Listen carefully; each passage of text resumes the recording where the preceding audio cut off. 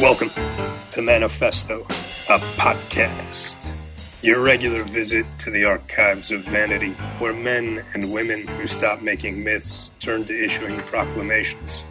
Your guides for this journey, my co-host Phil Cly, author of the National Book Award-winning short story collection Redeployment, and the novel Missionaries, forthcoming in October 2020 from Penguin Press.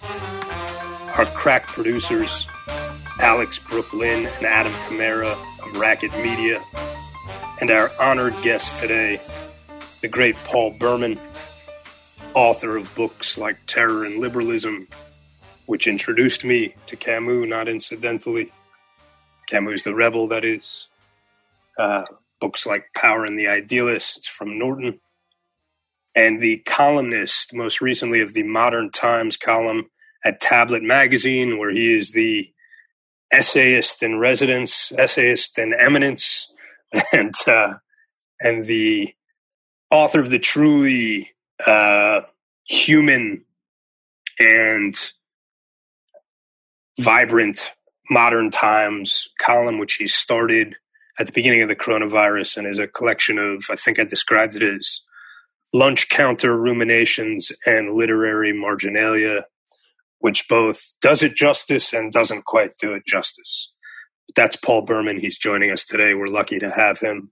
And I, of course, am neither a victim nor an executioner. Jake Siegel, may you continue to be a person. Paul, thanks so much for joining us. Thank you. And I'd just like to co-sign that the Modern Times column is really excellent. We'll include a link to that in the show notes. So you should definitely check it out. And there's some comments about the plague too. Yes, it kind of starts. That was one of the early ones, wasn't it, Paul? The column that mentions the plague. The plague. I think I've mentioned the plague one time, but really, right. It's been in the back of my mind in writing various of those little columns. And you should add that the column. It's an unusual column because the form for that column is something less than 250 words. So these are really micro essays or little prose poems or they're something, but they're not a standard. They're not a standard newspaper column. No, feuilletons, would that be an accurate description? I don't know what the description is. It's something or other. They are something or others. Okay. Well, give me an excuse to show to people that I know what a feuilleton is. Do you want to read a bird, Jake? Yeah, I would love just to give people a sense of that. So this is absolutely, that's a good idea. This is from, I don't have the date, but you can find all of Paul's Modern Times, feuilletons, lunch counter ruminations, whatever we're calling them, short poetic essays on tablet under Paul Berman Modern Times, and this is a bird. It is odd to notice how lovely is the warbling of a bird somewhere above the broad avenue. Of course, I do not know what kind of bird. I am a city man. How should I know? An operatic bird, I would say. A bird with solid voice projection and a florid vibrato. But mostly it is odd to notice how vivid is the warbling against the near silence of the streets. Not loud like a car honk, but then, because car honks are a thing of the past, a warbling that might well be as loud. I wonder about the bird himself. And I'm going to stop there at about the halfway point. I think if that doesn't convince you to read the rest, you're an incorrigible. But for the rest of you, go find the rest under a bird. And that's from Paul's Modern Times column again. So, Paul, I don't know if you recall this, but in 2006, I interviewed you right when Power and the Idealists came out, actually, under the pen name Stephen Malone for New York Press. And I have no idea why I thought I was so important. I was about to leave for Iraq. I was in the Army at the time. And I had such delusions of grandeur, I suppose, that I thought that the Army would care that I was publishing something about intellectual ideas and references to Dr. Ryu. So I used a pen name. I've never quite understood why I did that. I think maybe it made me feel more important. But in that short interview, I actually asked you about the plague because I forget I believe it's Bernard Kouchner, who was the founder of Doctors Without Borders, Médecins Sans Frontières, had reminded me in your depiction of him, he's a central character in the book, and he had reminded me in certain ways of Dr. Ryu, and I think my question to you was Dr. Ryu being one of the central characters in the plague, and I was asking you whether that was intentional. So that's our history, my history with Paul Berman and the plague. But Paul, how did you come to Camus, and how did you come to this novel, The Plague, or in French, La Peste? Well, Jake, first, let me say that I do remember your coming to see me, and I do remember that discussion. It was intensely dramatic because, of course, you were on your way to Iraq, and so we talked about some very profound things. Really, I'd forgotten that the conversation was with someone named Stephen Malone, but the other aspects of the conversation I remember well. Camus. My first encounter with Camus was reading The Rebel, and The Rebel impressed me a lot. And though I read it 1,000 years ago, and when I set out in the wake of 9/11 to write what became Terror and Liberalism, I realized with astonishment that The Rebel by Camus was kind of a master text for in my estimation at that time. I still think so. A master text for being able to understand what we were facing, and to be able to understand the whole phenomena of terror and totalitarian movements and that sort of thing. So I went back and reread The Rebel, and really it's a great book, and it has a lot to tell us about how people go crazy, how anyone can go crazy, how we can go crazy, but how people do go crazy and end up in monstrous movements like the one that attacked New York in 2001. So that was my introduction to Camus. I read other books by Camus and a bunch of essays, and I've got various little volumes of essays of Camus from the anarchist press in France and whatnot. Camus is a very appealing figure, and he's appealing. He appeals to all my nostalgias, all my ideals, all my fear of ideals.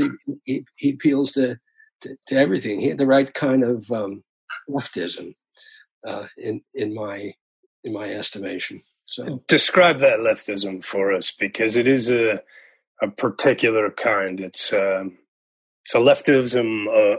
I'm tempted to say a leftism of one, but of course Camus would reject that entirely.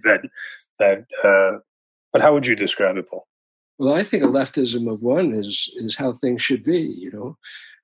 Everyone should think for themselves, and if you really think for yourself, you're one. And Camus' leftism. Camus went through.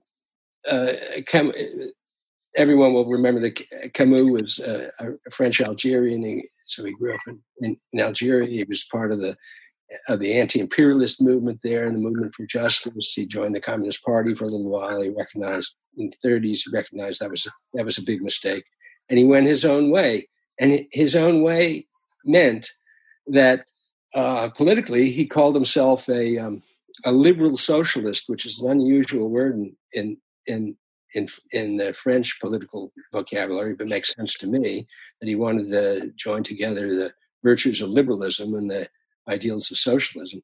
What that meant was that he did not admire the Soviet Union. He admired the Scandinavian social democratic republics, which is a good ideal. And he joined that with a kind of a bit of a nostalgia or sentimentality for the old anarchist movement. And the anarcho-syndicalists. The anarcho-syndicalists and the Spanish anarchists and people like that who whose virtue was to have a real sense of individual freedom, or libertarianism, as they called it, and a real sense that people shouldn't be bossed around and should be able to govern their own affairs. They had a lot of shortcomings. They had no practical sense. They failed, but his joining together of a Scandinavian social democracy with a nostalgia or sentimentality for the old time anarchists still seems to me very attractive. And I've always heard it described as libertarian socialism. What he subscribed to, but I think it probably means the same thing more or less in this context. It does, but I like the fact that he himself actually used the word. Did he?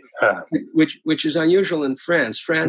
The word liberal in France actually means, for the French, conservative, but so it's a little confusing. So the book you mentioned a moment ago, Paul, The Rebel, which I was introduced to, I think I mentioned in the introduction through your book, Terror and Liberalism. Yeah, I would say The Rebel is a philosophical treatise. So it's interesting that that's the first thing you read by Camus, since Camus thought of himself, I think, principally as an artist, a writer of fictions and of plays, and an essayist, but not a philosopher in a formal sense. But that is an absolutely, it's not just a brilliant book. I mean, it's one of the handful of books that I can say without any grandiosity or without trying to puff it up. It changed my life. It changed the way I thought about the world, that book. I had, in fact, very certain sort of definite positions that changed as a result of reading The Rebel, sometimes translated as, I forget the French, but Man in Revolt. But I changed the way I thought about the death penalty, for instance, after I read that book. I changed the way I thought about, oddly enough, I changed the way I thought about gun rights, actually. I became more pro-gun as a result of reading that book, because I thought that the idea that you should fear a coercive totalitarian state seemed to me entirely reasonable, and that private gun ownership, which of course can be taken to absurd extremes, but seemed to me very reasonable and actually a wise precaution against that. So anyway, that's a book that changed my life, and I think it belongs to the same period of Camus' writing as The Plague, which is sort of the middle period, right after this initial encounter with the absurdity of the universe. Right. Well, after he realizes that's not enough, right? The absurd teaches nothing. Right. The absurd teaches nothing. And this is what The Rebel starts with, actually. So The Rebel starts with this encounter with the absurd, and then where do you go from there? You could stare dumb, mute into an abyss forever, and it might even make sense to do so. I mean, it's not exactly unreasonable if you realize that the thing you're facing is, in fact, the abyss, and that it doesn't care about you at all, and that care is only a kind of illusory epiphenomenon. Maybe it makes sense to just lie down on the ground, slack-jawed, and not move anymore. But it doesn't make sense, of course. And so The Plague belongs to this same period. And Phil, do you want to kind of tell people a bit about The Plague? So we'll probably talk about bits from the entirety of the book. The place that we wanted to focus on, especially sort of to give our readers like an anchor, would be the end of part 2. The plague is fairly simple. There's a town, Iran, and a plague comes. And there are a couple characters that the novel follows, and there are these kind of long passages of almost kind of like sociological description of how people behave during a plague, how they respond to it, the kind of masses of people. And then there are particular players. There's a priest, Panelu, who in the first part of section 2 gives a sermon that's of the sort of kind of typical, like this pestilence is a punishment of God, from God, right? And then there's a doctor, Rue, who's sort of the hero of the novel. and ultimately we find out the narrator. There's Taru, who's writing a diary, and in the section that we were focusing on, which it begins with the little segment within part 2 that begins. It was Taru who had asked Rue for the interview he refers to in his diary, and in the most recent vintage paperback, it's page 122 up to the end of part 2, which is 164. Taru decides to organize people to work with the medical folks, a group of volunteers who are going to help do the various functions that need to be done to deal with the plague, to deal with the dying, to deal with the dead.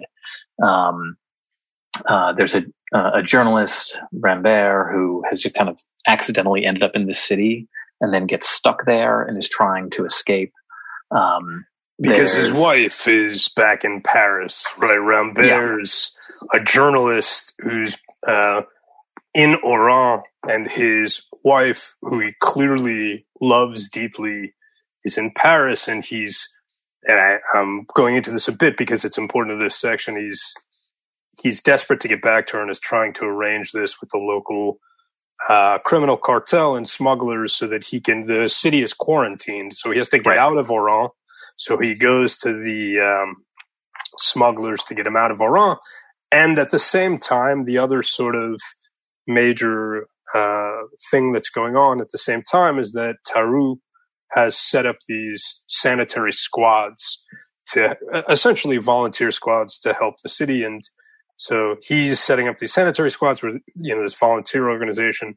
And Rambert, who was in the Spanish Civil War, as he tells us, wants to leave to get back to his wife, who he loves, but is fighting with his own impulse because he doesn't want to think of himself as a coward or be thought of as a coward or a shirker. Right. And one of the sort of interesting things is he's having these conversations with Rue. So Rue has this sort of, you kind of get Rue's philosophy during this section. It's one of the reasons that I wanted to do it. And it's this kind of quiet, revolt, right? Like, so the rebel, I think, what is it? I revolt, therefore we are, is the kind of primary starting place of the rebel. And for Rue, he's isolated. His wife is off in like a tuberculosis sanatorium, right? So he's isolated from his wife. And the only thing that he has to do is to tell the truth, right? When he initially meets Rambert, and Rambert has questions about the Arab population, and he questions him about whether he could be totally honest. And when Rambert says that he couldn't, he refuses to engage in the interview. He's honest to the officials about the nature of the plague, and then he does the work of trying to fight it, knowing that he can't. There's a limit to what he can do. And there's a sort of section where he's having this conversation with Taru about how he feels his job is fighting against creation as he found it, right? Since the order of the world is shaped by death, might it be better for God if we refuse to believe in him and struggle with all our might against death without raising our eyes toward the heaven where he sits in silence? Yes, is true, but your victories won't be lasting. Yes, a never-ending defeat, right? And so that's Rue's sort of philosophy. He doesn't have any illusions. He doesn't necessarily have hope, but he does have a kind of solidarity with the town and a kind of revolt against the circumstances that he finds himself in, that he's going to fight against. And then there's sort of two differing kind of views of what your obligations in this time are. There's Penelou, who's the priest, right, who issues this sermon where he tries to interpret the plague theologically. It's the first of two sermons, right? One which is sort of, that's kind of pat, simple. This is a plague being sent to punish us, and then after Penelou witnesses the death of a child, he'll give a second sermon that's very different. And then there's Rambert, who thinks that, yes, it's all well and good to fight the plague, but also sort of finding love in this world is incredibly important. And he thinks that his responsibility is to be the woman that he loves, right? This is not his place, and he should go there. And there are these sort of interesting conversations that he has with Rue about whether that's an acceptable ethic. So, what do you think, Paul? Is that is the philosophy of Dr. Rue, modest as it is, that in the absence of an interventionist God, in the absence of the interventionist God, and in the full knowledge of a ceaseless tide of defeat that will be revisited after every victory, that nevertheless the thing to do is to try and abate suffering where you see it. I mean, it works for a novel, but is that enough to live on? What do you think? What do I think? Resolve this for us, will you please? I'd be happy to. I put it this way, that I particularly love, so each of you has given a long rap, and I'll give my own rap. Like I particularly love how this novel begins, because Camus describes the city of Oran, which is a city of, he tells us, 200,000 people. And it, as he describes it, is the city with almost no traits at all. It has no distinguishing characteristics. It's not a beautiful city. There's nothing remarkable about it.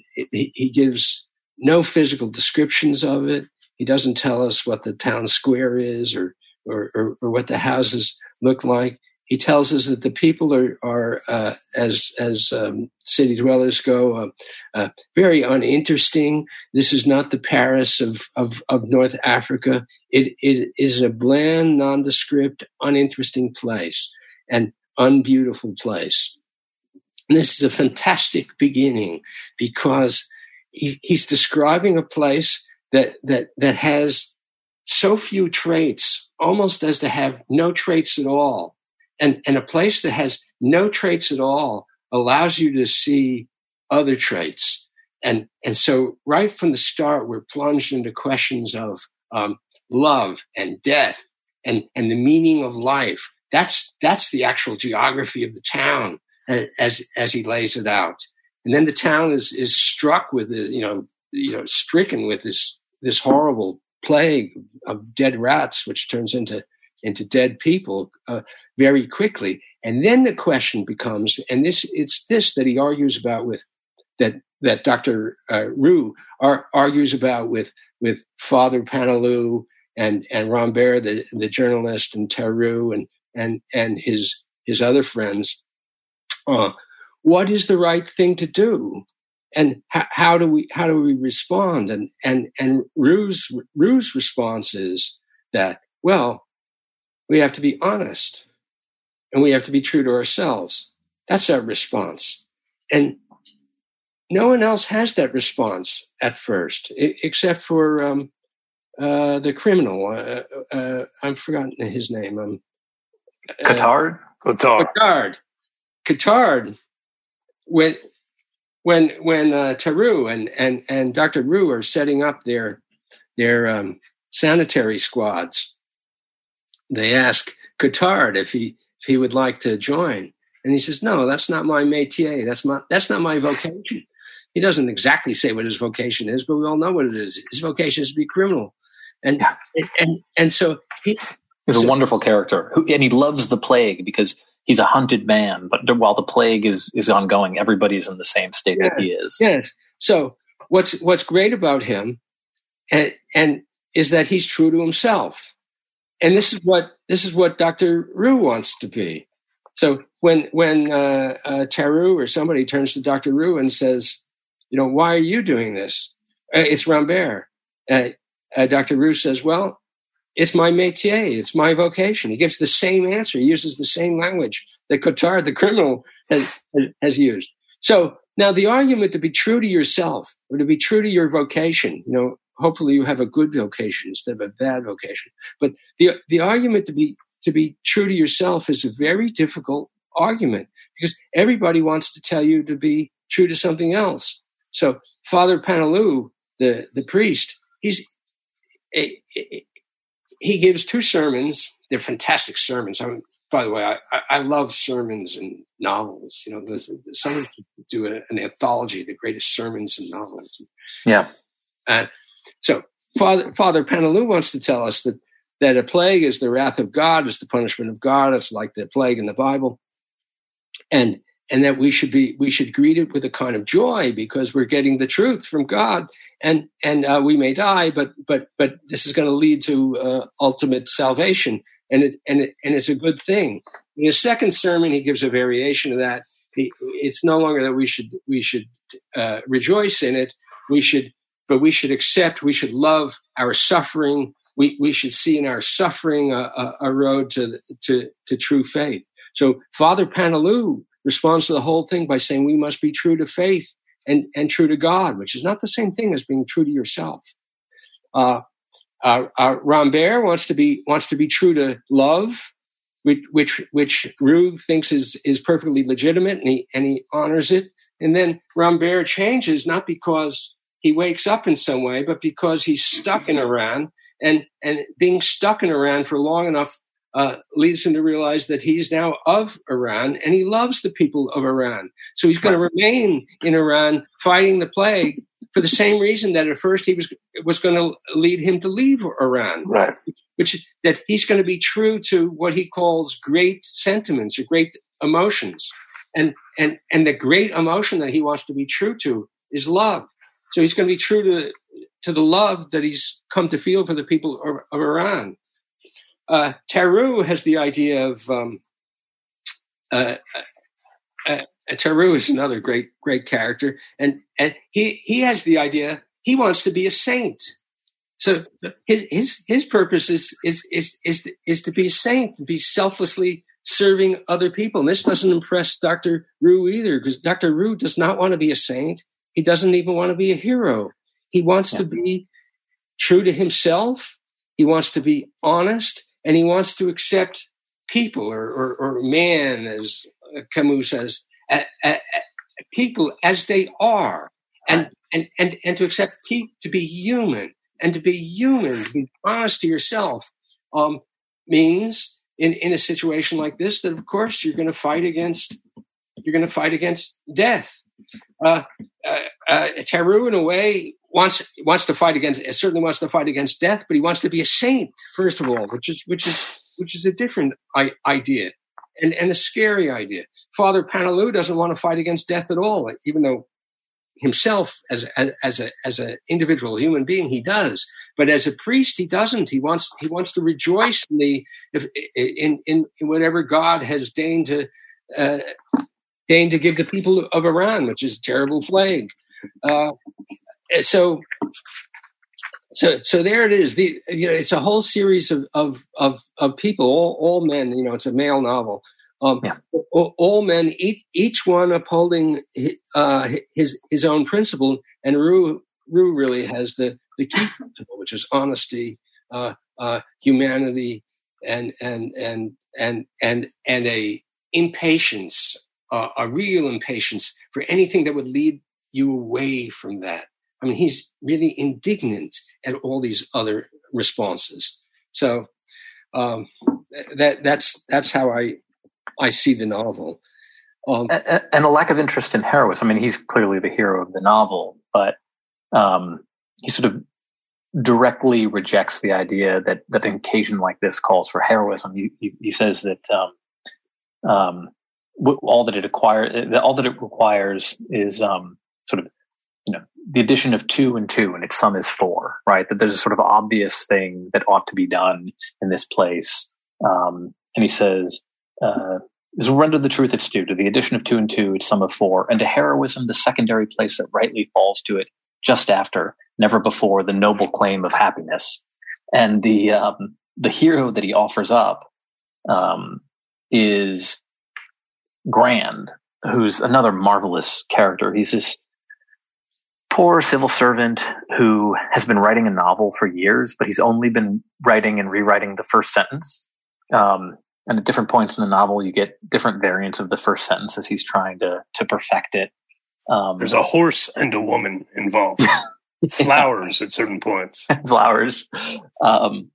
And when Rue thanks Gran, because Gran joins these squads that are, you know, risking themselves trying to do the necessary work that needs to be done, when Rue thanked him with some warmth, he seemed surprised. Well, that's not difficult. Plague is here, and we've got to make a stand. That's obvious. I only wish everything were so simple, right?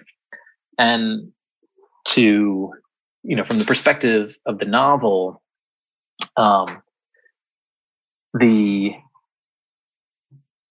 you know, it's not heroism so much as seeing clearly, and then just sort of doing the thing that needs to be done. Yeah, Jake, you have I dissent here. And I do it, you know, dissent from Phil Klein, Paul Berman at my own peril, but I'm going to risk it because I think that Rue, the doctor Rue is so he is so unassuming. He is so without pretense. He is so true to himself so effortlessly that there's a kind of beatific, secular saintliness to him that makes him too much the hero of the novel to actually be the hero of the novel. Because the doctor's, his sort of perfect attitude, which is to be true purely to himself, to be true purely to the situation, which is to say, not that he, as the doctor, can cure everything. How can you cure a plague? It always returns. But to express the most perfect moral principle in the most dispassionate terms, 2 + 2 = 4. This is my vocation. I don't mean to suggest I disagree with anything, Paul, that you said, or Phil, that you said. This is exactly right. He's true to his nature, but it's a bit too effortless. Whereas Rambert, the journalist, who wants to leave for love originally, but not for the idea of love. He wants to leave for the woman who he loves. Right. That's the love. She's the love. And it's a feeling. It's a great feeling. But that feeling requires a human subject. And the human subject, as Paul says, becomes Oran because he's in Oran. Right. And how can you look at the suffering and at the same time look at the people trying to do something? How can you look at the situation and the people trying to do something, trying to live with the situation, Grand in his sort of pleasant, you know, preoccupation with this silly novel, while at the same time he quietly attends to his duties? How could you look at this and not feel love? You'd have to be insensate or a monster or something. But for me, and this section gets it perfectly, Rambert is actually, and you know, not for nothing, he's the writer, and it's not exactly a new trick for the writer to represent the writer. But for me, that's the one thing, is like the tension in Rambert, that the struggle with what it means to be true to oneself, which is such a difficult thing to figure out. And Disease dramatizes so perfectly, because here it is, death incarnate, and yet it has no consciousness. It has no will. So you can't impute bad motive to it. You can't, you know, like Paneloux has to summon God to create a moral accounting because there's none there on the evidence, right? On the evidence, it's just germ and bacteria and rats bleeding from the mouth. So that's, this is like, I mean, there's one of the great sections earlier on where they talk about humanists. Which Paul, I think, Paul has a great little Paul quotes in his. This is a very key passage that Paul quotes in his Modern Times column. Yeah, and it's so resonant today. He's talking about sort of how people they couldn't, even though there were all these indications, they couldn't see it coming. When a war breaks out, people say, it's too stupid, it can't last long. But though war may well be too stupid, that doesn't prevent its lasting. Stupidity has a knack of getting its way, as we should see if we were not always so much wrapped up in ourselves. In this respect, our townsfolk were like everybody else, wrapped up in themselves. In other words, they were humanists. they disbelieved in pestilences. A pestilence isn't a thing made to man's measure. Therefore we tell ourselves that pestilence is a mere bogey of the mind, a bad dream that will pass away. But it doesn't always pass away, and from one bad dream to another, it is men who pass away, and the humanists first of all, because they haven't taken their precautions. Which is just a great line. Also, I sort of think, didn't Sartre's Existentialism is a Humanism come out the year before this novel? I think so. Well, I defend poor old Dr. Roux. I don't think he's too much. I think that his argument against heroism should be understood this way: that he's against the concept of heroism, or for looking for heroism, because heroism is something special, and he's not looking for something special. He's looking for everyone, or he's calling for himself and his friends to be honest, to be true to themselves, and to recognize that they're dealing with people, with actual people. They're not dealing with concepts, with theologies, ideas. They're dealing with people. So he's just calling for himself and his friends to be faithful to themselves and their own honesty. And I think that Dr. Roux ought to be recognizable to us today. I think we have thousands of Dr. Roux right now, who are the medical workers in the hospitals right now, who, yes, from a certain point of view, they are extraordinary heroes. But from Dr. Roux's point of view, there's something better than that. They're honest people who are being faithful to their vocation, and are adding up 2 + 2 and arriving at 4, which is leading them to do what needs to be done. And it's the most moving thing and the terrible spectacle before our eyes right now is that large parts of society, of American society, not everybody, but large parts of American society have really risen to the occasion. And they've done that in Dr. Roux's manner by being faithful to their vocations, to their jobs, and being honest with themselves, honest about their vocation, and realizing what they're doing. It's other people who are being false, who are looking for politics in it, or in the president's case, trying to get reelected and deceiving the people in various ways. But the medical people and the police, the fire department, all those people are just being faithful to the oaths they've sworn when they took up their professions, and to the people, therefore, that they have become. So this is the call in the novel for this kind of simple fidelity to oneself, to the vocations that people have chosen, and to one's fellow man. And Dr. Roux's his intellectual problem in the course of the book is to discover one person after another who has trouble with this idea, who wants to have 2 + 2 = theology, or 2 + 2 = some other thing, and so he has to argue against each of these other alternatives. In Joseph Grand, who joins the sanitary squads as the bookkeeper, it's the organizer of the books back in the office. He labels Joseph Grand his ideal of the hero precisely because Joseph Grand is not a heroic character. He's a silly old guy with a literary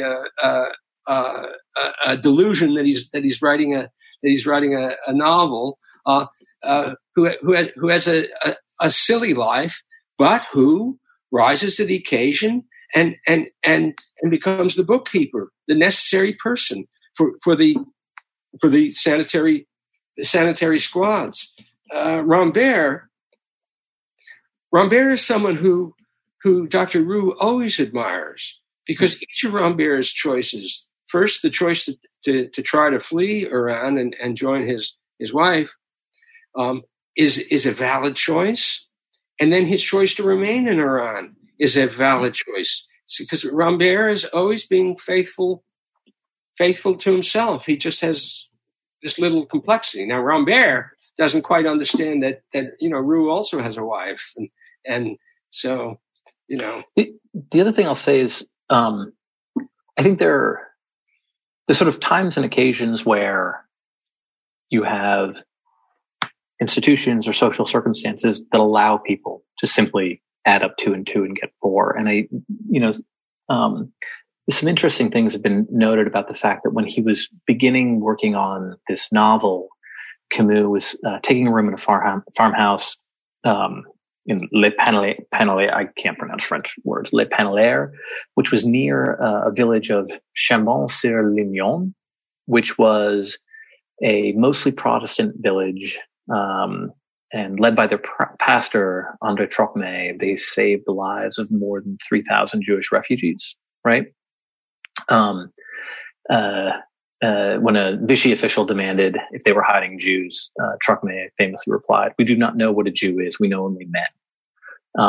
And that town's village doctor's name was Roux, which is interesting.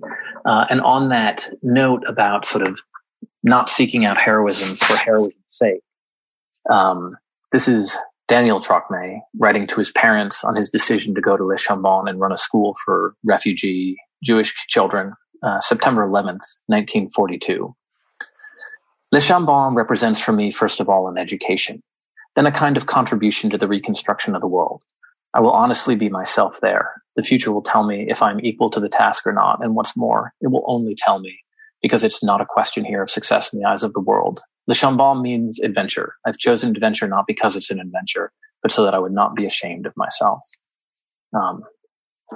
And he would ultimately die. But yeah, I think it's that sort of sentiment. Should we talk maybe about that conversation towards the end of part 2 that we definitely should. I have to say one more thing though, just to clarify that I do not for a moment mean to question the character of Dr. Roux, let alone impugn it. I think that I'm going to later. It's too. He's just. It's so natural to him, Paul. What I'm saying is that, like, ethically, it's almost implacable how sort of perfect and simple and direct the ethic is. And so in that sense, though you know that there is suffering because you know his wife is in the sanitarium, and also there are these moments of tenderness with Dr. Roux, with his mother, that sort of, lend that more human quality, or human is not the word, but lend a less purposeful quality to show him to you in a light where it's not just him being so kind of doggedly and totally dedicated to the task. With Rambert, because there's this sort of, the aesthetic appeal of Rambert is in that there's conflict in it and personal conflict, and he's not a bad guy, he's a good guy, but to understand that 2 + 2 = 4, I think of this, Paul, as one of sort of the great overarching themes of your own work, in a sense, right? Like, it should be the simplest thing in the world. Who are the Nazis? When you know who the Nazis are, then you know what justice is, because justice means fighting the Nazis. What could possibly be simpler than that, right? What could ever possibly be simpler than that? And yet, what could be more difficult than that? And people pursuing that very stark and simple moral logic, who are the Nazis, let us resist them, have twisted themselves into some monstrous, insane, perverse positions just from that simple premise. And so I just appreciate in Rambert that I understand that he's not He's been burned. Who Dr. Roux is, but I see in Rambert the conflict that to me, in my weaknesses and my failures, I relate to. I took part in the Spanish Civil War. On which side? Theroux asked. The losing side. But since then, I've done a bit of thinking. About what? Courage. I now know that man is capable of great deeds, but if he isn't capable of a great emotion, well, he leaves me cold. Yeah, that is Rambert talking to Theroux, and this is that's towards the end of the section, right, where Theroux has sort of. It's interesting because, like Paul is saying, where Theroux is trying to be saintly, and Theroux you can sense is the one who's judging Rambert for not staying, whereas Dr. Roux actually accepts and honors his decision and says, you should go. He's not going to stop him. He knows that he's working with black. And what he's going for is valid, I think, Dr. Roux sees it. I don't think Dr. Roux I don't think there's any difference at all, really, philosophically, between Dr. Roux and Rambert. That Rambert wants great sentiments, and that's what Dr. Roux wants, which by great sentiments, I mean, in Dr. Roux's way of thinking of it, that just means to be true to your own thoughts, true to your own self. The fight to achieve clarity on 2 + 2 = 4 is the fight to sweep away all the confusing doctrines and that are put on us, and it's a fight to be true to yourself, true to your own, and then true to your own emotions, and true to your own reality. Be clear about what is reality, and then to be true to it.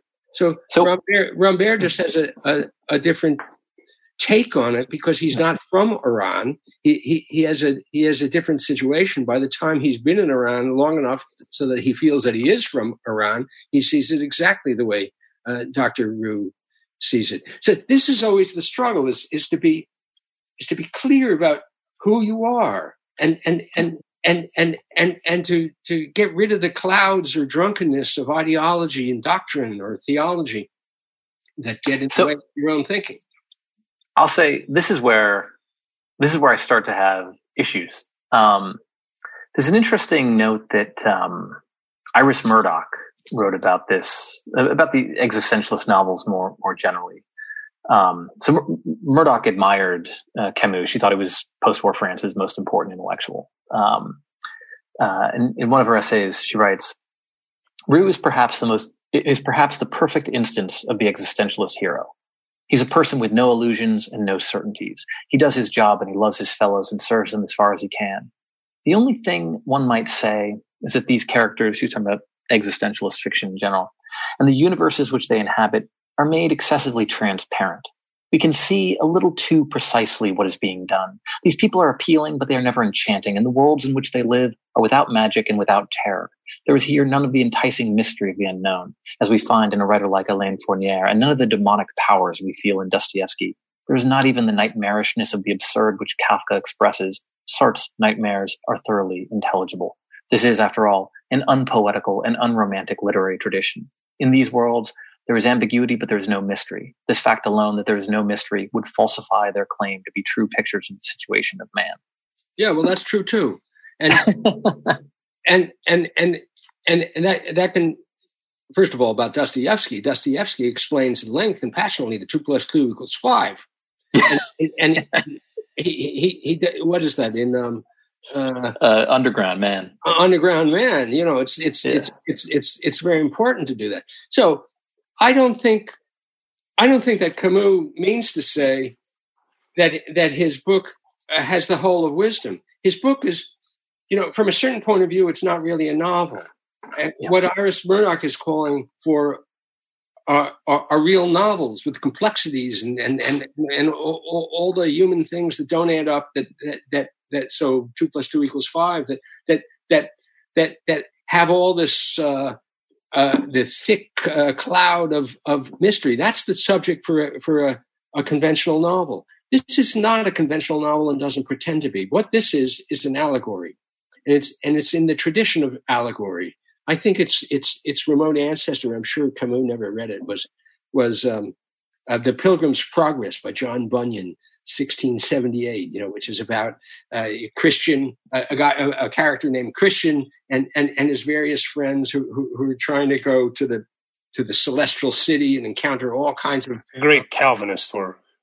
Yes, I mean it's a Puritan novel and Calvinist, yeah, and encounter all kinds of obstacles, and the worst of the obstacles are false theological ideas, which lead to any number of sins, like the sin of pride, and the sin of personal ambition, all kinds of sins that stand in the way of a true appreciation of the correct faith for Bunyan. And Camus is presenting the same thing. He's looking for, he's got his small bunch of characters, and they're trying to achieve a simplicity of perception about themselves. Dr. Roux and Rambert too want to get rid of all the deluding ideas that get in our way, including the ones that sound good, like heroism, and they want to have the purity of being able to see exactly who they are, exactly what is their situation in the world, and what their obvious duty as human beings ought to be. So they're looking for that very simple thing, and it's an error to fault the novel for the Plague for not having the crazy things that you want to find in a conventional psychological novel. This isn't a psychological novel; it's an allegory. So it really is a lot like it's a work of fiction, which is also a work of philosophy. Yeah. And all Camus' works of fiction are really, I mean. Yes. And so I disagree with what was said about him at the beginning by you, Jake. You said he's an artist, not a philosopher. I think ultimately he's a philosopher who works. This is what he said about himself. Well, everyone wants to say that. Right. And that he works sometimes in novels and sometimes in plays, because he read a lot of plays, and sometimes in philosophy. He doesn't call himself a philosopher, I think, because he wants to be clear that he's not claiming the academic credentials that Sartre has. But he did, write his dissertation on Augustine. Yeah.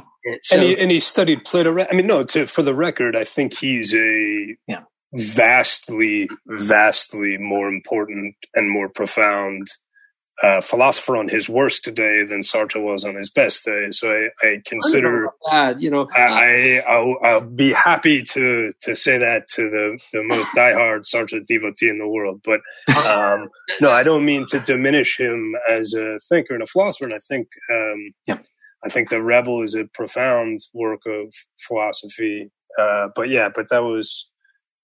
But I also think that it's true. It's an allegory clearly, and to fault it for not having the kind of complexifying detail or psychological ambiguity of a different kind of contemporary novel is sort of a category error, because that's not what it is. But I think that for one thing, we should talk for a moment about the criticisms of it, which are that. I know Roland Barthes made this criticism of it, and I believe some other people did as well, though the names are escaping me. But Paul, you're probably familiar with this, but people like Barthes accused the novel of being a sort of failed allegory of fascism, in the sense that Camus was taking out the human agency from the monstrosity of fascism and suggesting that fascism was best understood as the sort of perennial evil in the human condition. I don't find that convincing as a criticism, because I don't think that that's what he's doing. In fact, I don't think that this is an allegory about fascism. That seems to me a mistaken read. Though it is an allegory, I don't think it's an allegory narrowly about fascism. I think there are clear references to, you read like the crematoriums and the bodies being thrown into pits and the trains going past that people would hear. I mean, there are sort of obvious things that you're supposed to think of the Nazis and the Holocaust. And Barthes, with the line from it is, evil sometimes has a human face, and about this, the plague speaks nothing, right? Is it enough to be a physician being afraid of becoming an executioner? Should one be satisfied with healing wounds without confronting their causes? How should one behave when confronted with the attack of a human being? Yeah, but death sometimes has an inhuman face, and there's no recourse to evil. Somebody should explain that to Barth. Yes, evil sometimes has a human face. Camus is well aware of that. The Rebel is The Rebel is a 500-page book about the human face of evil. This is not lost on Camus. This whole book is about the faceless quality of suffering. That there is such that's what a plague is, though it's not evil. Right. Well, I was about to say I don't think. I think the question that Barth raises is interesting, right? But it's also clearly not, Camus has already moved a step beyond that. And it's sort of interesting to think he was attacked viciously by Sartre on these grounds. He was attacked viciously by Simone de Beauvoir. And it's sort of fascinating to see that, Camus, who played a much more, had a significant role in the resistance versus people like de Beauvoir and Sartre who didn't, right? They are the ones who are claiming that he's sort of not taking the seriousness and the moral complications of resistance seriously enough, right? I think that there's something for Camus, perhaps there can almost be something more comforting when there's a direct victim, right? Somebody directly responsible, right? Who you can blame. And particularly who you can sort of categorize as the villain, right? And that, there's a bit later in the novel where Theroux is basically giving a sort of fictionalized neither victims nor executioners speech, right? Where he talks about being a child and watching his father, who's a state prosecutor, trying a case in court. And his father is using all these words about this man who's a killer who needs to be sentenced to death. But all that Theroux can see is this man with an owlish expression on his face, right? And his father being unaware of the details. And that, which leads Theroux to think that, to be a good person, you need to have the fewest lapses of attention, and you need to use plain, clear-cut language directly related to who you're talking about, right? It's all well and good to say that the evil sometimes has a human face, and Camus is aware of that, but that only sort of deepens the problems when you look very deeply at that human face, right? Yeah, well, what I think is that Roland Barthes had it all wrong. That a second ago, 30 seconds ago, a minute ago, I described the book, The Plague, as an allegory. And it is an allegory about being true to yourself and being clear about your own place in the world and your own emotions. But it is not a political allegory. And everybody at the time saw it as a political allegory, and either as an allegory about the struggle against fascism or more often even as an allegory about the struggle against communism, which this was 1947, so it's the height of the Cold War. But it's not an allegory at all. I mean, we are the first people probably to be able to see the novel The Plague in its truest light, which is it is an absolutely realist novel. It's a novel about what things are like in a plague, and one page after another in Camus' The Plague is just astonishing for how accurately it depicts our own situation. Sometimes there's our own situation in regard to facts and the nature of epidemics, and other times our own situation in regard to the emotions that we feel, the things that the internal emotional things that we are going through as we right now are in the midst of a terrible plague. And so it's not a political allegory at all. It is a realist novel. And it was obviously, I don't know how he came about to write it. I don't know what research he did, but he obviously did a lot of intense research in the literature of epidemiology. And he got one point after another exactly right.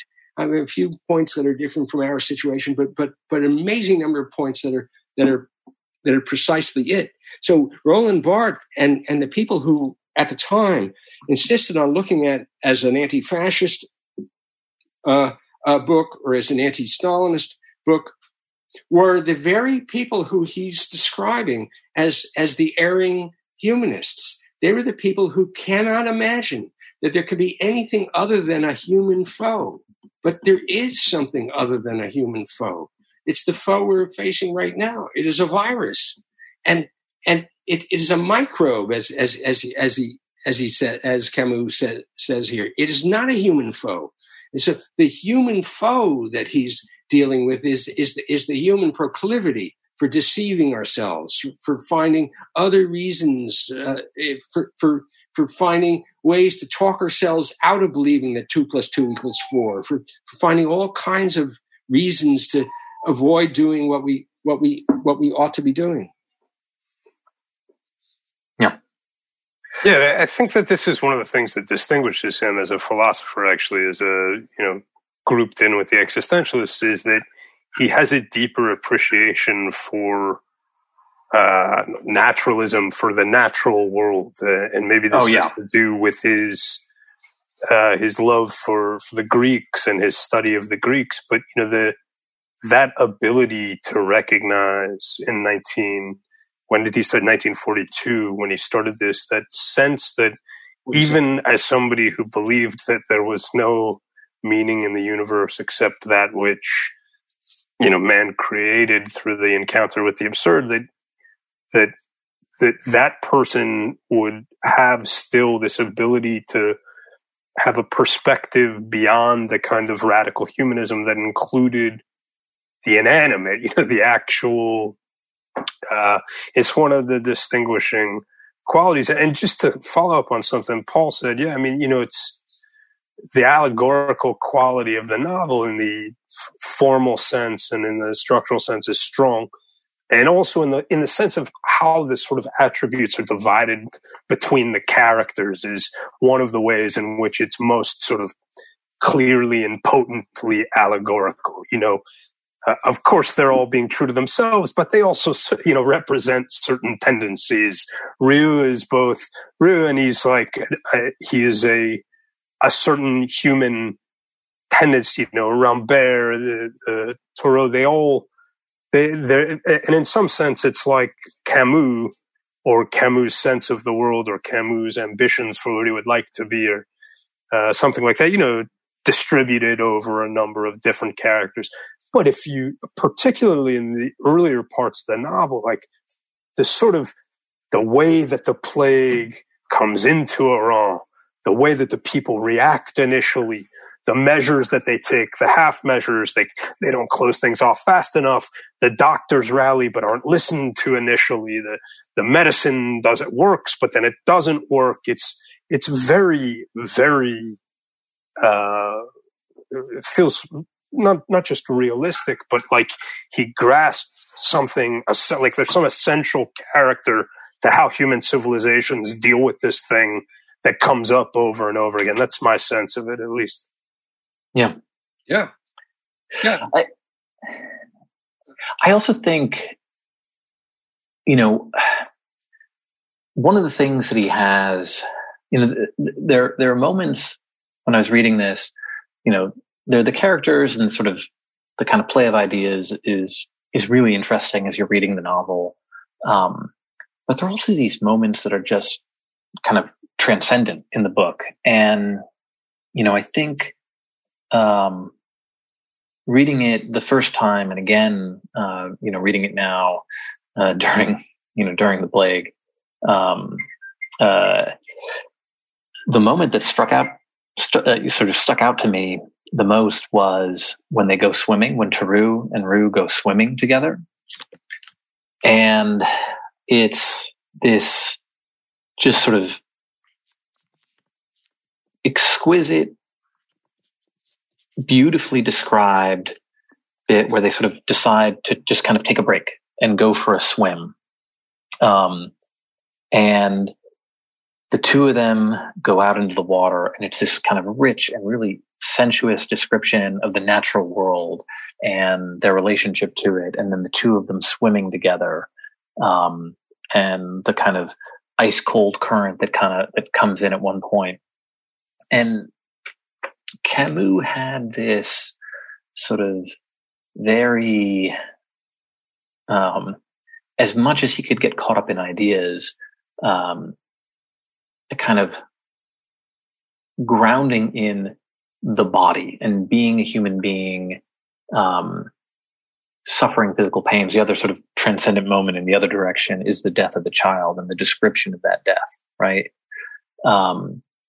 And I think that sense of a human being that kind of puts all those intellectual matters aside for a moment, and is very sort of a piece with the world, with the natural world, with oneself as a body, is something that kind of the characters stop being architects. They start archetypes. They become fully fledged people. It's a kind of point of entry for me. I agree with that, and I think that there's something more to be said about on behalf of the novel and on behalf of Dr. Roux, which is this, that it's true that from one, intellectually speaking, there aren't great complexities to Dr. Roux, but from another point of view, there are. You get a sense that Dr. Roux, it's never said explicitly, but you get a sense that Dr. Roux is heartbroken over something. And of course, we understand that his wife dies ultimately. She's away in a sanatorium, or I don't know what kind of medical facility, but she's away and she dies, and there are many references in the course of the book to a kind of heartbroken quality or a sense of romantic disappointment on Dr. Roux's part. So this brings us back to the fact that, as I said earlier, this is a male novel, but it's that every single character is male except for Dr. Roux's mother, who's a very minor character. Well, there are one or two bit parts for women, but there are no major female characters. So and Rambert's wife or love interest is just kind of more an idea than she's an idea. She shows up at the end and throws herself, into his arms. So it's wonderful. It's a happy ending.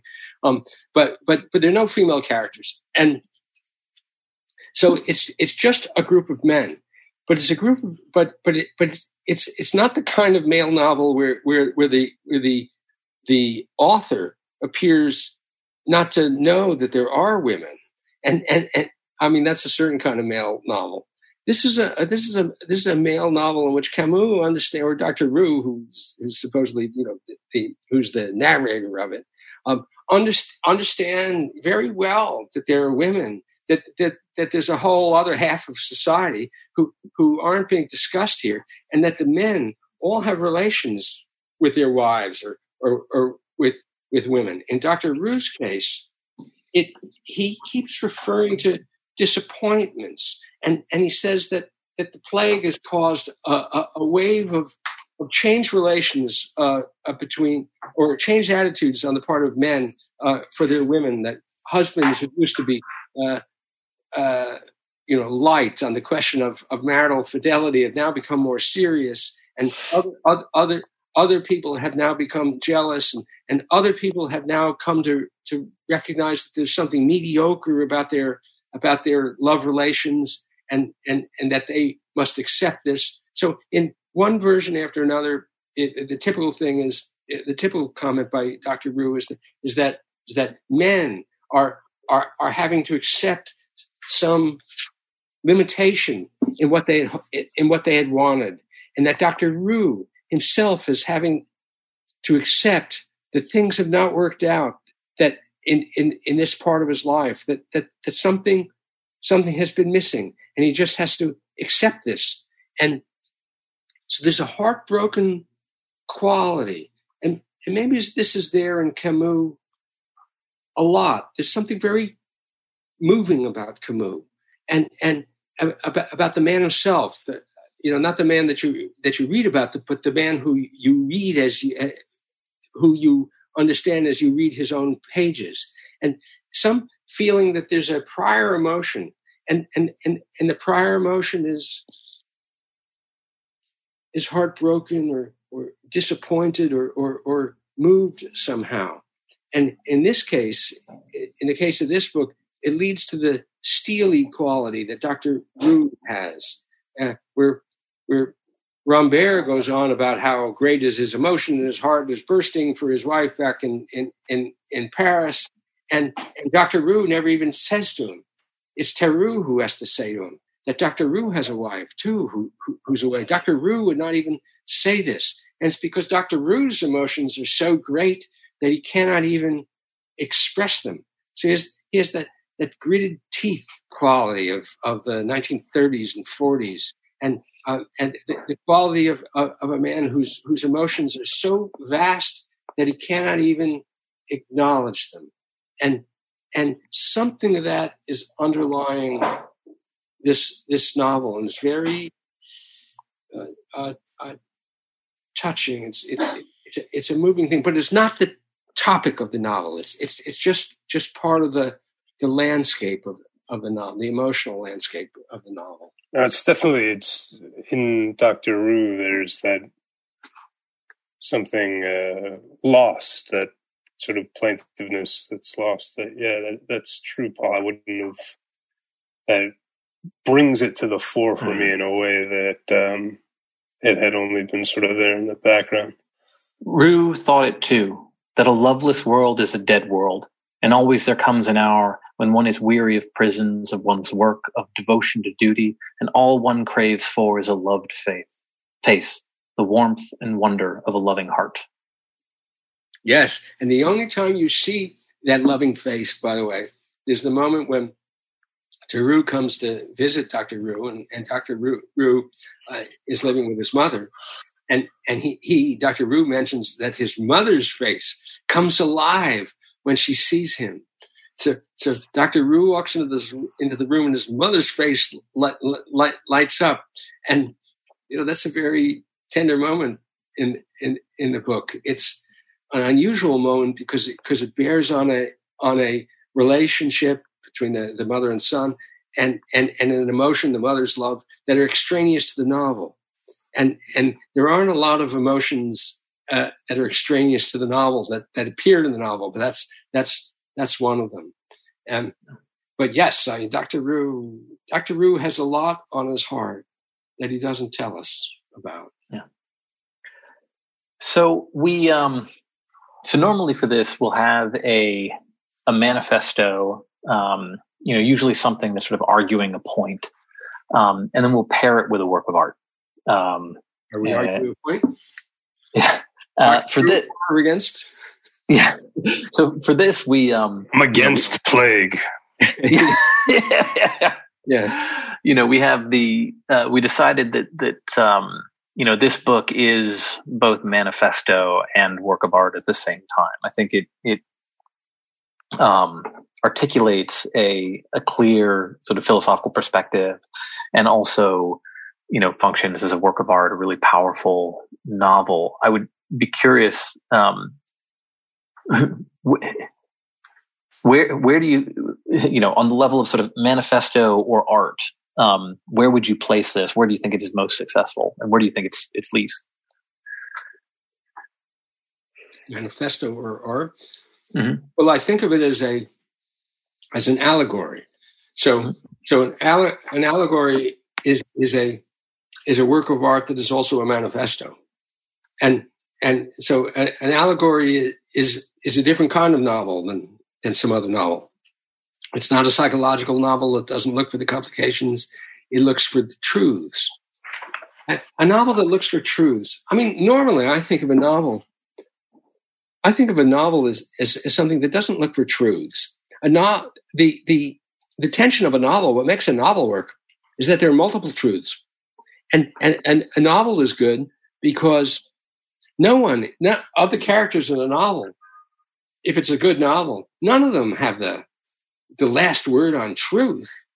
And that a novel works because one thing is true and another thing is also true, and Right. and the characters are in conflict over this. An allegory does not have that. An allegory has a truth, and it's not a flaw on the part of an allegory to have a truth. It's the goal of an allegory to have a truth. So, if we were to ask how great a work of art is this, the question should be rephrased as how artfully Camus present his allegorical search for truth.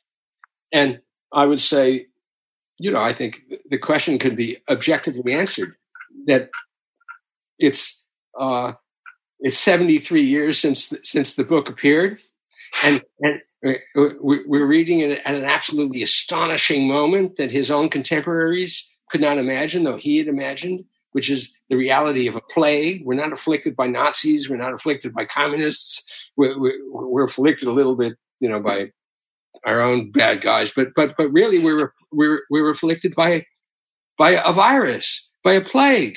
And so his novel is a masterwork of realism, and it's an allegorical exploration of how you should respond to this realistically described truth, which is that horrors like plagues exist. So I find it to be tremendously powerful, and still more powerful if you set the novel down and just cast your eyes on the hospitals and on the ambulances. Even as we're speaking, there have been one or two ambulance sirens that have been passing my apartment here in Brooklyn. And cast your eyes on those scenes, and as I say, we see all the characters in the novel, but one Dr. Roux after another, and his brave friends who enlist in the sanitary squads, and even the ones with foolish ideas, like Father Panalou joins the sanitary squad and dies. Yeah, and that's one of the really nice moments in the novel when he joins up. They say, after his sermon, I think it's Theroux who says, he's a much better man than his sermon, right? He is. Yeah. He is. It's true. It's a wonderful thing to be able to say. A real sectarian or an ideologue is someone who can never say that. This is the strength, the novelistic strength, and it's, Camus is not exactly trying to hide his debts to Dostoevsky here. I mean, it's not, he's not trying to hide his debts to Dostoevsky here or anywhere else in his work. I mean, there's the suffering of the child in this book, which is a very powerful and dramatic scene, has an obvious sort of Dostoevskian quality to it. The argument that ensues, this very dramatic up and down pitched argument, then resolution, then dramatic again between Dr. Roux and Panalou, the priest. So that part of the novel is one of the parts that didn't work as well for me. I'll say two things. First off, I agree with you, and I love this book. Though, as far as your point about the allegory and the one truth, Camus himself would probably disagree with that, right? He, in the Myth of Sisyphus, he writes, "The thesis novel, the work that proves the most hateful of all, is the one that most often is inspired by a smug thought. You demonstrate the truth you feel sure of possessing. But those are ideas one launches, and ideas are the contrary of thought. Those creators are philosophers ashamed of themselves. Those I'm speaking of, or who I imagine are, on the contrary, lucid thinkers, any thought lost, looking around and looking ahead that abandons unity, glorifies diversity. And diversity is the home of art." And if there's a problem I have with this novel, it's that I don't think there's a true diversity of thought in the book, not in the way that you do in Dostoevsky, where sort of Dostoevsky's ideological opponents tend to be the most eloquent speakers in the book. At no point are you tempted to be on Panelou's side. And Panelou's second sermon, where he sort of argues that you have to either accept everything or accept nothing, feels to me like, so it starts with the death of a child, and then goes into this sermon, feels to me like Camus sort of rewriting the Ivan Karamazov's discourse on the suffering of children, and then the argument of the Grand Inquisitor, but sort of weakening it and making it safer for atheists. I don't think he's trying. I think that I think the allusion is deliberate, or the evocation is deliberate. I agree with you. It's not as successful as the Grand Inquisitor, the Brothers Karamazov, in novelistic terms, or for its aesthetic power, emotive power. But that's can you fault the writer for not being Dostoevsky? But I do think he's trying to do. King, you best not miss. Yeah, well, I don't think that he's just to defend him in his failure and not quite managing to be Dostoevsky. I don't think that he's trying to slight Panelu. I think that the novel is trying to inject some of what Murdoch accuses it of not having in the character of Panelu, that the sermons are supposed to be, if sometimes they come off as overwrought in a way that's maybe unconvincing to us as readers, that's not Camus' attempt to undermine them. It's his attempt to imbue them with a kind of awful, awful, not irrational power, but some sort of awful power that greater than the sum of the kind of rational mind. And he's trying to do that. And at the same time, of course, he makes Panelu as an individual, as a human who joins the sanitary squad. He makes him a complicated, but ultimately not a wicked character. He wouldn't use the term wicked, but sympathetic in his way. But, he makes there's a statement that at some point that gets made by Dr. Roux, and he's talking to Thoreau, and he's saying that if Panelu really believed what he believed, right? If he really believed in the all-powerful, providential quality of the universe, if the sort of Pilgrim's Progress aspect, if providence really was everything, then he'd just lie down. He wouldn't do anything at all. He wouldn't wash his hands. He wouldn't do anything. And you could say the same thing, of course, about if Camus really believed in the utter meaninglessness of the universe and in the ultimate muteness and absurdity of existence. That, of course, Camus insists that he encounters the abyss and the absurd, and in that encounter creates meaning. But there's you're in some sense reading back into that encounter a sense of the meaning that you're then supposing you have the ability to create, and you can see some of that there. So like I don't think that the philosophy is beyond questioning or examination, though I do think the ultimate quality of the philosophy is not whether it's mathematically or philosophically perfect, for that matter. It's how it works in the world. And Camus, if you take the plague as forget about philosophy or allegory in the formal sense, if you take the plague as, you're an alien, you were just dropped in New York City a week ago, and this is just a text. You don't know anything else about it. It's a pretty good text to read to understand how you ought to behave in the world and how you could be of some use to your fellow human beings, and how you could comport yourself in such a way that you would feel fully human and not afflicted by your own conscience, even if you wound up dying of the plague. I mean, it's in that sense, whatever its other formal qualities, it works, right? And it works as a story. The fully human moments are not, for me, certainly not Roux articulating his philosophy, or even when he's treating patients. The most fully human moment would be when him and Theroux go out and share a swim together.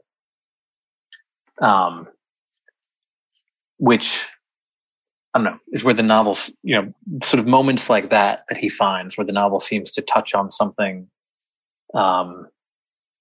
somehow deeper and also sort of more primal and physical, and yet also sort of mysterious, right? That has a little bit of that mystery that Iris Murdoch complains that the existentialists lack. To me, the strength of the novel is something else, and it's the intellectual clarity. And from a novel, I don't want a normal novel. I don't want intellectual clarity. Right. Right. But this novel proposes to give us intellectual clarity, and it does. Yeah. And to me, the really dramatic moments, the moving moments, are not the very sentimentally moving moments, the death of the child or the swim in the sea with Theroux or a number of other events, Rambert's decision to stay in Iran and fight the plague. The moving moments are the intellectual debates, and in this novel, not in every novel, but in this novel, and these are intellectual debates intended to arrive at a truth, and the truth is a very grand truth. It's not that it's a very grand truth. It's as grand a truth as saying that the universe or the cosmos has meaning. But Camus does have a way of saying that it has meaning, which is that man, humankind, has a meaning, and that the meaning is that we must be faithful to that which is human. We have to be faithful to ourselves and to the obvious thoughts that come to us if we are faithful to ourselves, which is that we must fight, we must combat death, even though we know that the combating of death is only, it never achieves a total victory, and obviously not. But we combat death anyway, because that's what it is to be human. And to be human is to feel the solidarity with all the other humans who are also combating death.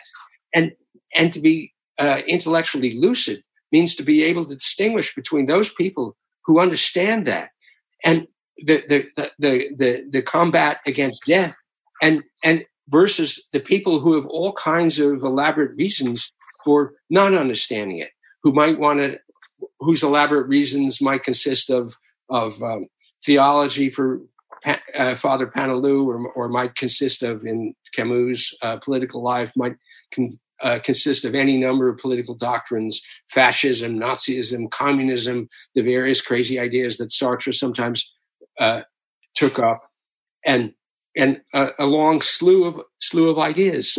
So I think Camus is marvelously, thrillingly clear about this, and a crucial passage is one where Roux and Theroux are debating. Theroux says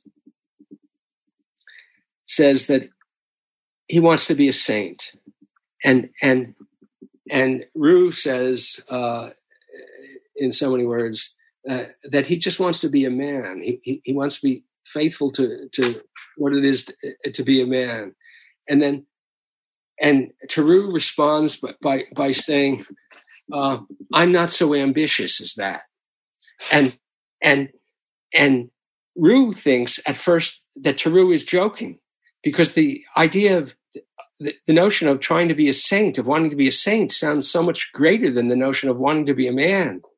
But then he realizes, no, that Theroux actually understands that the desire to be a man is greater than the desire to be a saint, because to be a man is to be a full human being with every aspect of that. To be a saint is just to comport yourself according to some very narrow idea, and so it's Dr. Roux who has the very grand idea. Theroux understands that, but doesn't have the intellectual power of Dr. Roux and is not able to express it perfectly.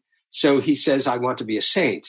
But really, he understands very well that the desire to be a man is the highest idea, is the highest ideal, and that's the moving quality in this book. It's the desire to be a human being combating that which is not human at all, is a microbe. This is, in a sense, it's partly what you're describing, Paul. I think Camus' very idiosyncratic and I think quite brilliant reading of Nietzsche that you get from the Rebel, which is, this being fully a man as something that is greater than being a saint, is in part this rather particular reading. I'm not saying it precedes this schematically, but it may seem counterintuitive to imagine that this kind of humble vocational sense of being a man that's embodied in Dr. Ru, who doesn't want to be heroic. He's not a Ubermensch at all. He just wants to be a man in the simplest possible sense, the most unceremonial sense. But that there's a way in which this stripping away of all illusions and then fully embodying the human, Camus, he sees that, I think, this long chain that he describes in The Rebel that starts with Epicurus and Lucretius, and he traces through these many figures and many twists and some rather diabolical turns, but that then goes through Dostoevsky and Nietzsche, and it's rather miraculous in a sense. Maybe he wouldn't appreciate that word, but it's rather miraculous where it arrives with Camus and this character of Dr. Ru, whose sense of the highest order of what it means to be human is to live in such a humble and purposeful way. Yes. Go ahead, Paul. I'm sorry. Putting it another way, since you used the word Ubermensch, the highest of all ideals is to be a mensch. Is to be a mensch. Is to be a mensch. This reminds me, there's Isaac Bashevis Singer has this short novel. Yes, I agree. Isaac Bashevis Singer has a short novel called The Penitent, and it's about this. It's one of his later novels he wrote towards the end of his life, and I read it when I was very young. I don't remember all the details, but basically there's this Jewish guy from New York who he's like, he has a midlife crisis and he becomes a Hasid, I think, or he becomes Orthodox initially or something. He moves to Israel, but there's this through line throughout the novel where even as he becomes religious, he maintains his vegetarianism, which Singer was himself a vegetarian, and the other Orthodox Jews into whose world he moves, the rabbis are always displeased by the vegetarianism because he's trying to be holier than what God commands of him. Just there's this many commandments. You don't want to go beyond that. It's hubristic or something. But listen, I'm very sorry to say we only have 9 minutes left here because I foolishly set a 2-hour limit. So let me quickly move us into one final thing I want to talk about, and I don't want to monopolize things. I'm sure you guys have final thoughts as well. But I do want to say, right, that as we're talking about this novel, this allegory, the plagues, we're talking about Camus in this moment where we are stricken ourselves by a plague. I wonder, and there's this, one of the things that Camus describes in the book is the way that there's moralists become fatalists, and there are these moralists who say, Panaloo is only the most dramatic example of this, but there are these moralists who say, don't do anything at all, right? Because they become fatalists, essentially. And I could read a quote where he makes this point, but many fledgling moralists in those days were going about our town proclaiming there was nothing to be done about it, and we should bow to the inevitable, right? And Panaloo is like the dramatic sermonizing, but that sentiment is. And yet, to come back to 2 + 2 = 4 in our own age for a moment, I see this moralizing on every side of things at the moment, and I'm profoundly disquieted by it. I don't know what to make of it. I see people sort of fetishizing lockdown for political reasons, it seems to me. I see people fetishizing anti-lockdown for political reasons. I see people who seem very proud not wearing a mask has become the new toting around an AR-15 for a certain crowd, but there's this tendency that I see on all sides to take these facets, these facts of life at the moment, which are themselves like dynamic responses to this thing that's happening, and then harden them into these statues, to turn them in the moment into these, like ideological instruments. People who 2 months ago were, as much of the mainstream media was doing 2 months ago, sort of scoffing at how this wasn't any more serious than the flu, and the greatest threat was fear itself, or anti-Asian racism, or something like that, who are now like hardcore, believing totally in their own scientific knowledge. Anyway, I don't have any answers. I'm just trying to be a mensch myself here, but I do see this tendency all around me, this difficulty in saying 2 + 2 = 4, and this recourse to ideological constructs as a kind of a comforting. You don't have to do the math yourself, right? So I don't know. That's what I see. And I've shut down all conversation with that. We've only got 6 minutes left, gentlemen, so you definitely don't want to let that be the last word, I'm sure. I was going to say that I really like the guy in the novel who spits at cats. Mm. But yeah. Yeah. That's the old, very elderly, sick guy. Yeah. No, I mean, I agree. It's amazing how it gets spun up into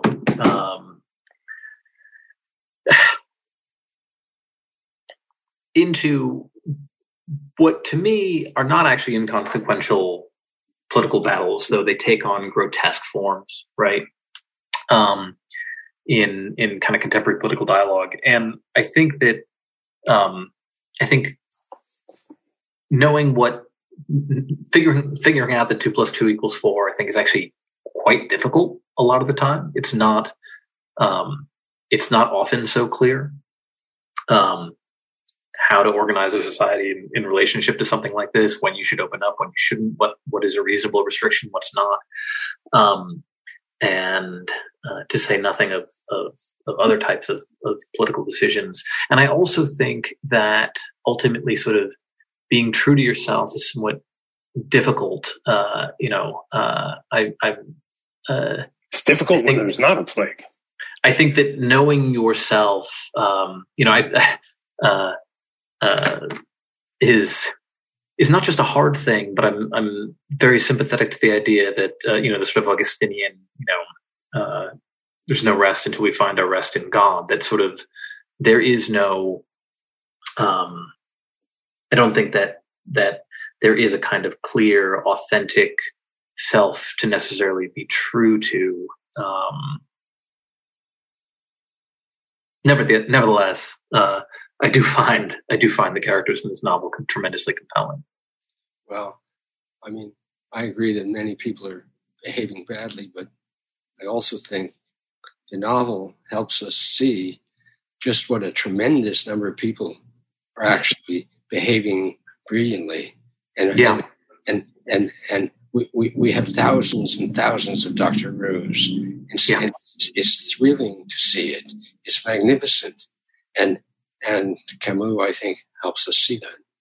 I think that might be a good note to end on. Sort of, there's this refrain in the novel that most people are good, and I think that you sort of look at the political debates and you become convinced that you live in an insane, distorted, horrible country, and then you sort of see what the people around you and your community are doing, and people tend to be looking out for one another and trying to do things that are reasonable and take care of each other. And then, of course, that the people who are really risking things, right? Yeah. Paul, it's a great honor. Thank you so much for doing this. It's been wonderful. Thank you. All right. Thank you for inviting me. I'll send it to you once we've got the file done and all that, and you can share it on your Twitter account. You could post it to your Facebook. I know you're very active. Twitter, my Facebook, all my TikTok, my hip hop, your TikTok. I got the whole thing. Believe me, the whole thing. Okay. Well, I will let you know. I have none of that. I have zero. You have none of that. Why did we have you on then? I don't know. What are you doing there? I don't even have an email list, so I'll mail it out by snail mail. This is a waste of time. Then I'm so sorry. Thanks, Paul. It was great. All right, Thank you. Take care. And from that point of view, it's most improbable that anyone will ever know exactly who is enjoying the shadow of whom. I've given our objector his fair share of program time. When these men talk, I never know whether to regard him as a man of genius or as an ape of genius.